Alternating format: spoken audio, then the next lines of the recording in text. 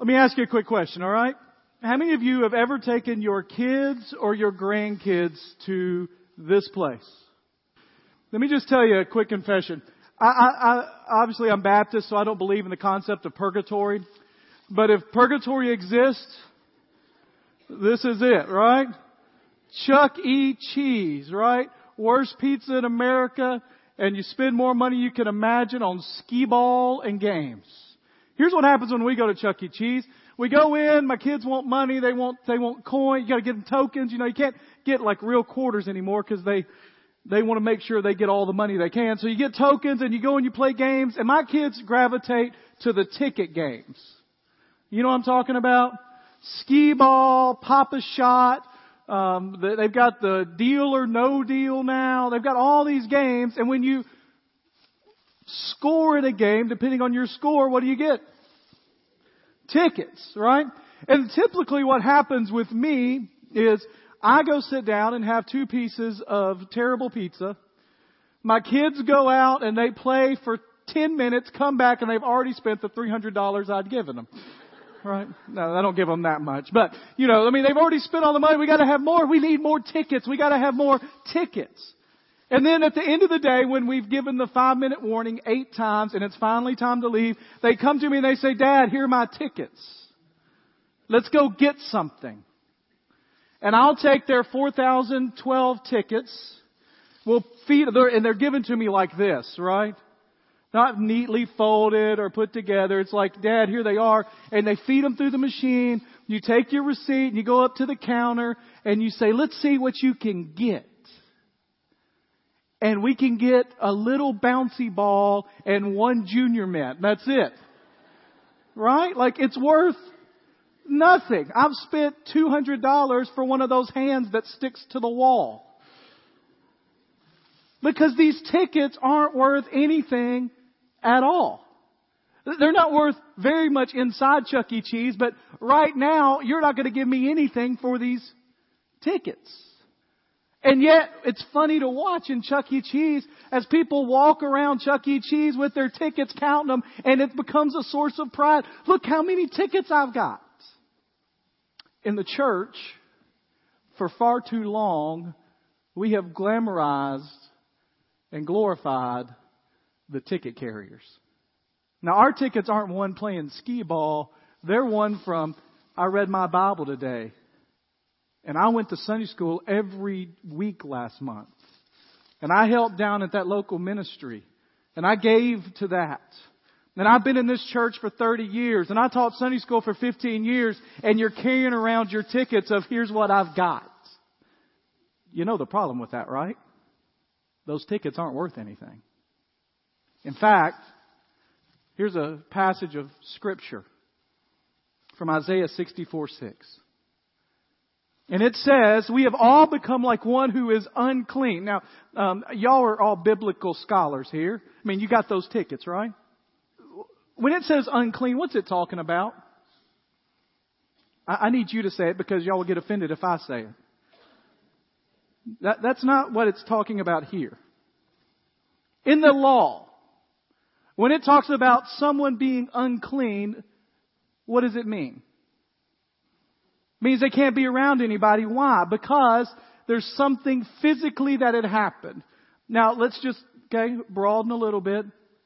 In the Old Testament law, women were considered unclean at certain times of the month. Correct? We're old enough to talk about that, right? That's what that unclean means. We have become like a woman in that time of the month. And to put the point home, it says, "And our righteous deeds," our tickets, "are like a polluted garment." Now, I'm not going to connect the dots for you because some of you would run out of here if I did. But you connect the dots from an unclean woman and a polluted garment.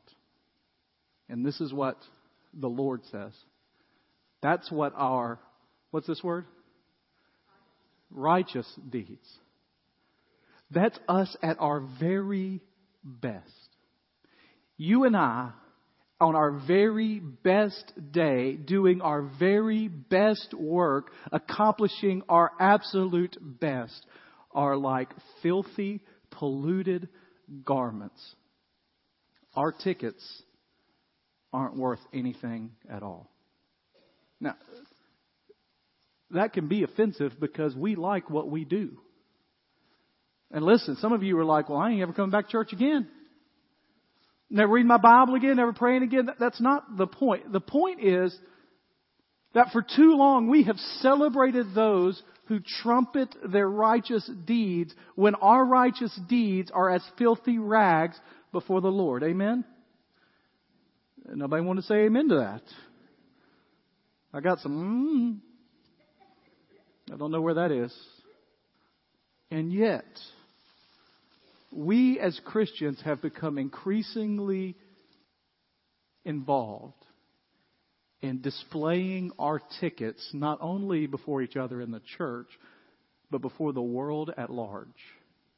You see, in our world, there is this understanding that as Christians, we should have a different mindset of those that are not in Christ. In fact, it's almost like there is this circle where Jesus is in the center. I think we've got an illustration. We got that circle up? There it is.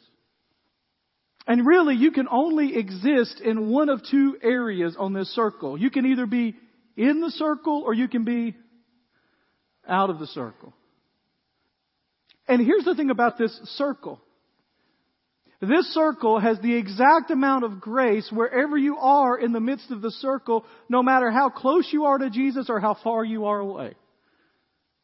If you are in Christ, in the circle, then you are saved and grace has been applied. And it doesn't matter if you are walking with Jesus every step of every day as close to perfection as can be, or whether you're the guy that has somehow tripped and stumbled into grace across that line and you make mistakes all the time. Wherever you are in the circle, the same amount of grace is applied to every one of us, because it doesn't matter what our works are, because they're like filthy rags before God. Right? Are you tracking with me? So how do you get in the circle?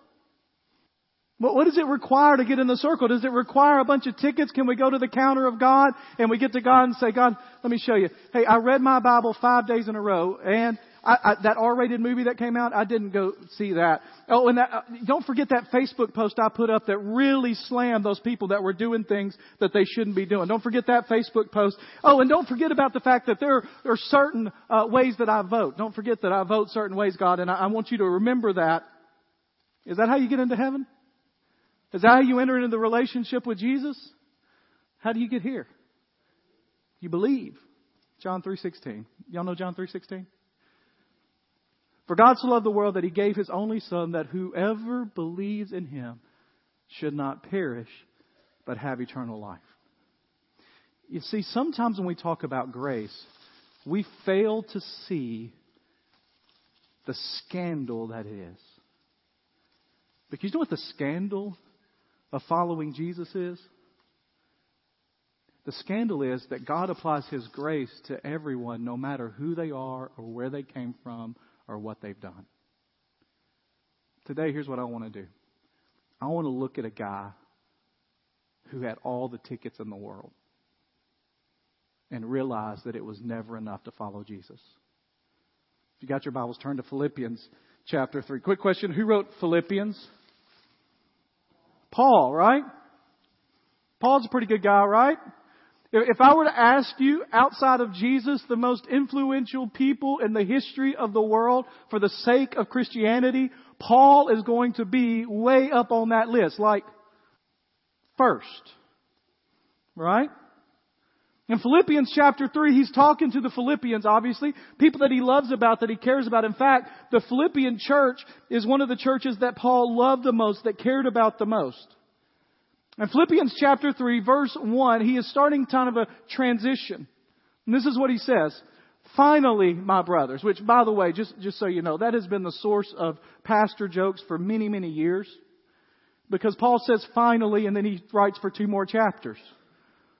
Right?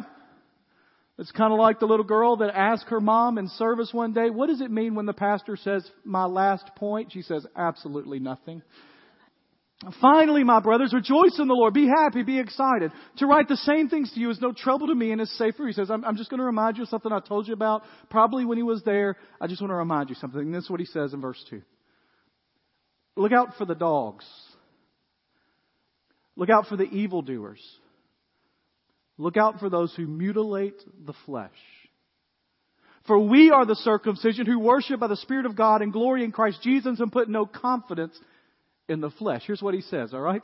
Be careful. There are some people out there that are trying to tell you some stuff and you don't need to listen to them. Now he identifies them as three things, all right? First of all is dogs. Now in our society, dogs are pets. They're lovable. They're adorable. They're your snuggles. People put sweaters on their dogs. People have, there are these new things where you can have an iPad on your dog's water bowl so when you're at work you can FaceTime with your dog. I'm a dog person and that's too much. In Jewish society, dogs were not lovable, furry pets. You know what they would be kind of akin to today? They were considered scavengers and that people that fed off of dead animals, people that ran through the streets. You know what? I saw one of these going across I was out early a couple of days ago and I saw one going across the street on my way into work. It looked almost like a possum. Y'all love possums? One time I went out to my garbage pail out there, and went in and I looked and there was a possum that had crawled up to try to get something out of my garbage and his neck had gotten stuck in the wheel and had died. Now, so I thought, well, I got to get that possum up, but the first thing I got to do is make sure that the possum is dead because possums are known for, and if I poke this possum and that thing comes after me, it ain't going to be pretty, right? I don't mind telling you, a possum running after me is not what I want to see. And so I kind of looked at it for 4 or 5 days and realized that it was dead. And when Susan was threatening to move to another house unless we got rid of it, I went and got the shovel and I picked up the possum and disposed of it. I'm not having a possum as a pet. I realize there are probably people that do. You know what we call those people? Crazy. He says, look out for those scavengers. Those things that go in the night and take care of other animals for their food. Look out for the evildoers, the ones that are working consistently to bring evil instead of good. And so far, we don't know who he's talking about. This could have been anybody, but when he says the next phrase, we know. Look for those who mutilate the flesh. There was a group of people that always came in behind Paul. It's almost like they stood on the outside of the city. They watched Paul, and when Paul left town, they moved in. And they went in and said, I know Paul told you a lot of things about grace and about Jesus, and that's all well and good, but you do realize Jesus was a Jew. And in order to be a Christian, you got to be a Jew. And in order to be a Jew, that means you got to be circumcised. I know we've already talked about women on one end today, and when we're talking about men, I'm really going to walk in the tightrope today. But you can imagine how big of a commitment circumcision was for a 30-year-old man. And they would come in and say, that's all you got to do. Get circumcised, follow the Jewish laws, and believe in Jesus, and you'll be saved. And Paul's had it. He's tired of playing games, and he's tired of saying nice things. So he brings out the big guns and says, look out for those scavengers, those evildoers, those people that mutilate the flesh, because they are not of Christ, because Jesus plus anything is not the gospel. Any tickets plus Jesus is not the gospel. It is Jesus alone. Amen? For we are the circumcision. He is right at him. He goes, we are the ones that are circumcised. It doesn't matter about physical circumcision. It matters about your heart and what you believe. We are the circumcision who worship by the Spirit of God, glory in Christ Jesus, and put absolutely no confidence in our tickets, in our flesh, in what we do. And then Paul says this, but if anybody has reason to boast, if any has reason for confidence in the flesh when it comes to Judaism, I'm better. Paul's going to brag a little bit, but it's a reverse kind of idea. He says, I've got more. And then he lists the reasons. These are the reasons he's confident in the flesh. circumcised on the 8th day. True Jews were circumcised on the 8th day. In fact, you could be circumcised on the Sabbath because they thought circumcision was more important than keeping the Sabbath. And so if the 8th day fell on the Sabbath, you were given permission to be circumcised. Paul says, I followed the laws from birth. People of Israel. That means not just that I have Israeli parents or people of the nation of Israel. That means that I was born into this family of people. I am born a Hebrew. From the tribe of Benjamin. It's one of the better tribes. It's one of the best tribes. The first king of Israel came from the tribe of Benjamin. And some people think that Saul, who became Paul, is named after the first king of Israel. A Hebrew of Hebrews. What that means is, in their day and time, all kinds of people were giving into the culture around them. They were learning different languages. They were following different customs. And Paul says, my family and myself have done everything we can do to speak Hebrew, to live as Hebrews, and to be Jewish in a culture that is not. As to the law, a Pharisee. Now, usually when we talk about Pharisees, they're the bad guys, right? They're the boo hiss guys. But in this case, what we're talking about here is that he's saying when it comes to the law, I was the part of the party that followed it as closely as we could. I persecuted the church. Listen, there was this new uprising. I was one of the leaders in persecuting it. And when it comes to righteousness under the law. Now, notice he doesn't say righteousness according to Jesus. He doesn't say righteousness according to God. He just says according to righteousness under the law, I did everything I could. I did my sacrifices for my sin. I followed the customs. I followed the traditions. He's not saying he's perfect here. What he's saying is, if you could make it by the law, I did. That's a good resume. Now, I know when you look at it, it's not near as impressive as it was to the Jewish believers in Philippi. But this is the kind of resume that comes across your desk for a job and you say, this guy's way overqualified. Then Paul says this, but whatever gain I had. He speaks almost in accounting terms, gain and losses. I count it as loss for the sake of Christ. I count everything as loss because of the surpassing worth of knowing Jesus Christ, my Lord. Paul says, all these tickets that I accumulated in my life are worth absolutely nothing. Because now I know Jesus.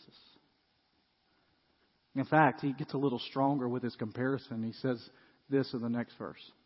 For his sake, I have suffered the loss of all things. Think about this.